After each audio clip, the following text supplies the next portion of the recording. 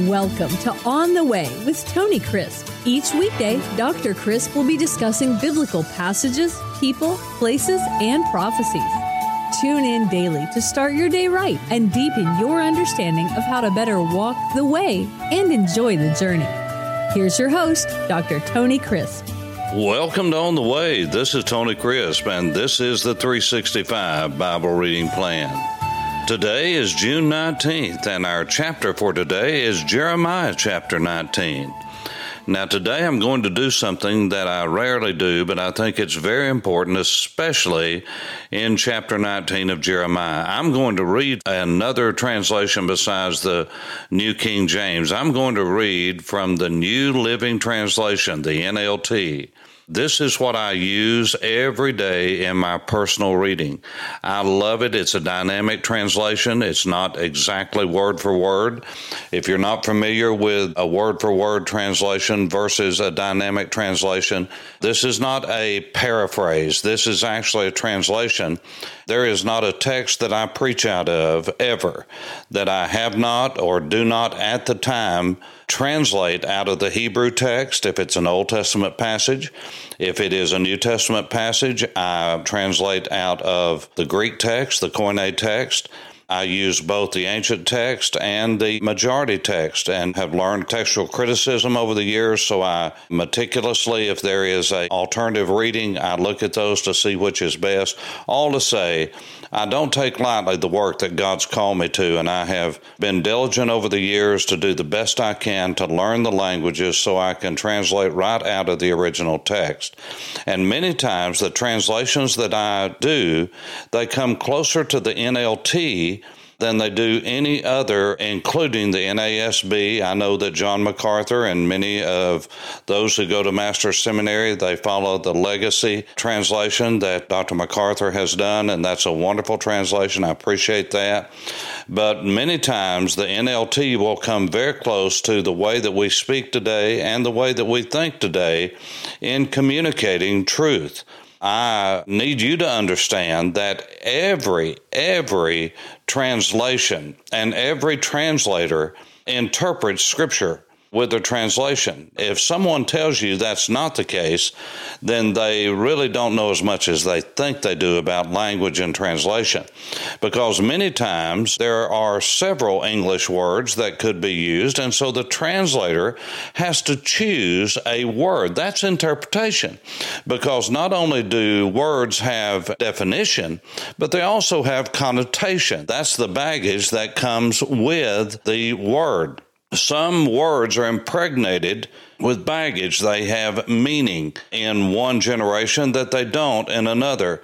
The reason I'm telling you this is because I really like the New Living Translation. Now, sometimes it's not the best. Just like any other version or translation that I've ever used, they don't always get it to the satisfaction that I need for clarity. And so what I want to do is I want you to read along with the King James and follow along, because what I'm going to do, whatever version you're using, I'm going to read chapter 19, and I'm going to do it out of the NLT, and then I'll give some commentary along the way and at the end. This is the word that I want to share with you. Chapter 19, verse 1. This is what the Lord said to me. Go and buy a clay jar. Then ask some of the leaders of the people and of the priests to follow you.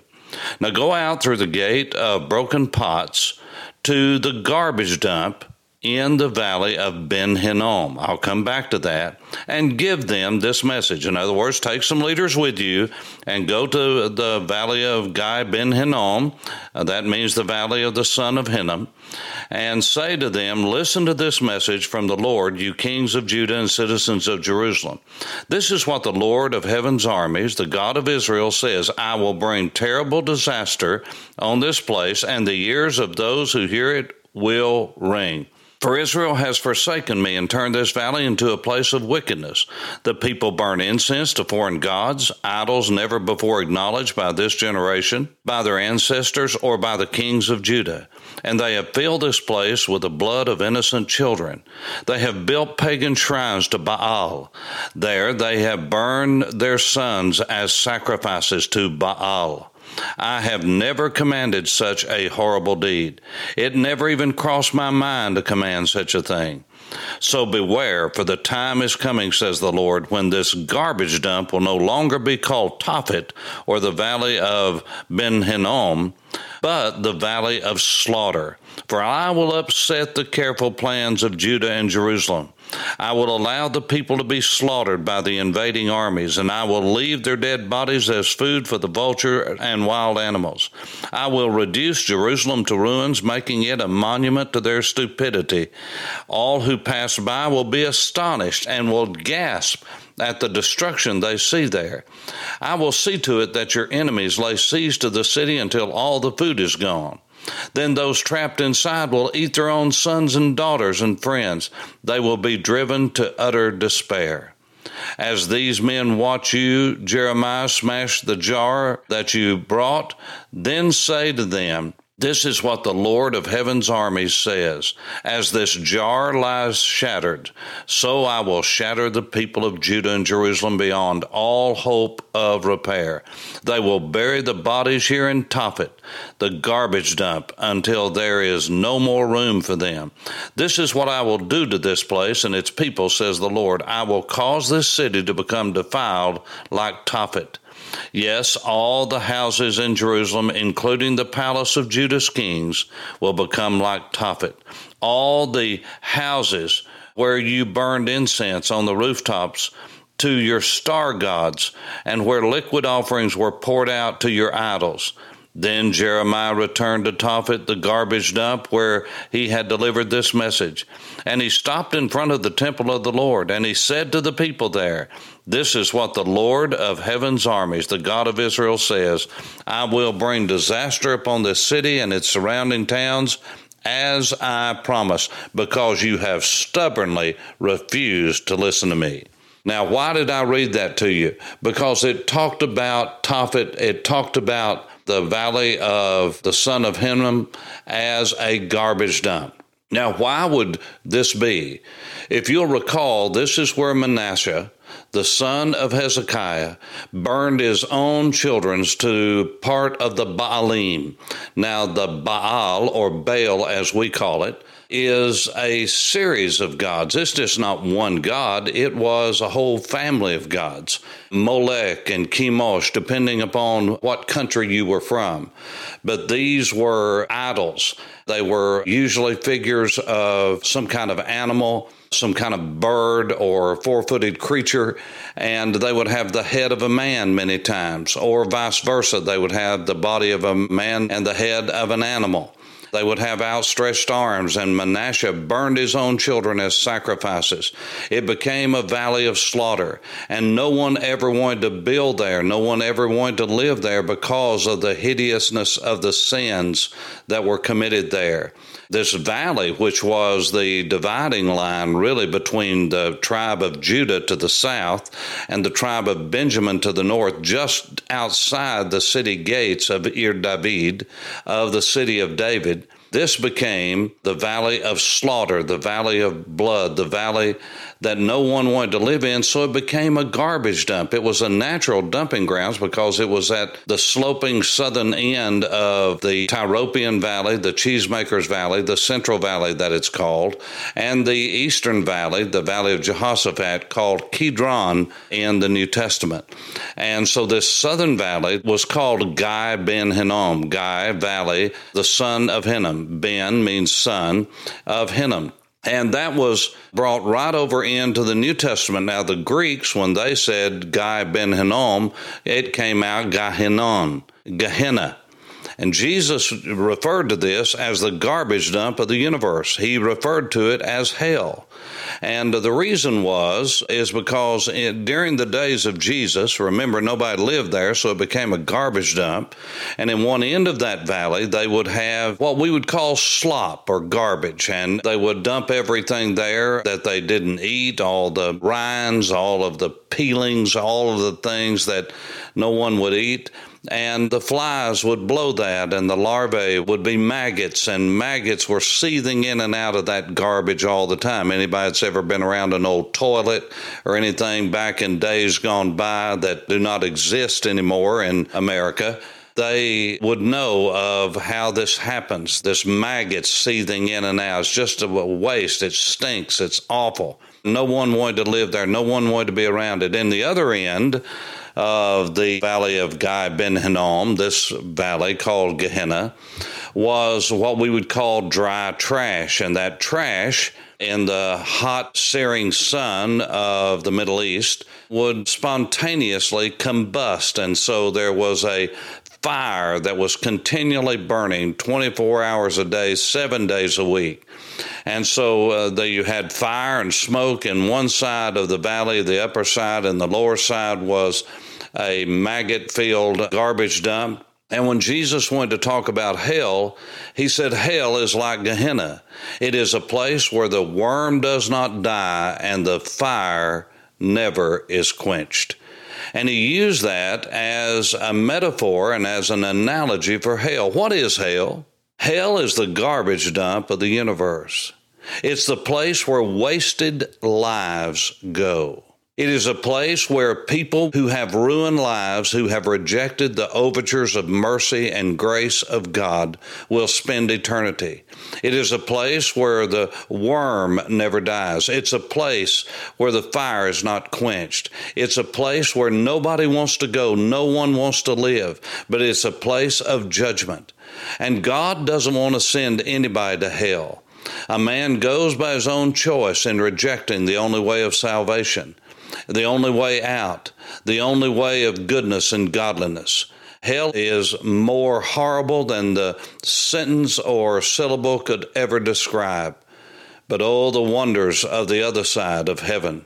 Heaven is going to be more than we could ever think, more than we could ever dream. It's going to be so beautiful, so blissful, so wonderful. It's just beyond any of those of us who have been saved by the marvelous grace of God to even contemplate someone rejecting the mercy and the grace of God and choosing to go to hell. You see, if you don't choose to follow Jesus, you are choosing against him. Jesus said that. He said, if you're not with me, you're against me. If you're not gathering with me, you're scattering abroad. You see, we don't make the rules. God does. We are like those vessels that were marred in the hands of the potter when we go our own way. And that's not God's plan for us. God wants the best for us. God wants us to love him, to follow him. His ways are best. But we are so stubborn. We are so stupid. We continue to go our own way and do our own thing, and we think that we're right, but we're wrong. Only God in his mercy can save us and cleanse us from our sins. And people are going along trying to find their own way to heaven, their own way for forgiveness, their own way to do it. Because you see, sin and selfishness is bound in the human heart. This is why we don't need to follow our hearts. This is why we need to be careful when we say, well, if I know my heart, let me stop you. You don't. The Bible says the heart is deceitful and wicked. Who can know it? That's talking about you, and that's talking about me. How can we know the depths of the wickedness of our heart? Only God knows it. And God knows that if we're left to our own devices, we will not only ruin our lives and waste our lives here, but we will choose to spend eternity in the blackness and the heat of hell. And if any of your friends are there, you will never know it. You'll never see them, and you would wish that they would not. The only glimpse into hell that we really have is in the Gospel of Luke, chapter 16, where the rich man and Lazarus are compared to each other, one in place of torment, the other in a place of paradise. And the man who was in torment wanted nothing to do with anybody he knew and loved and cared for to come to that place.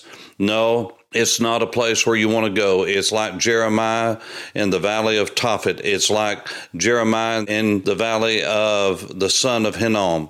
It is like Jeremiah in Gehenna. It's the garbage dump of the universe.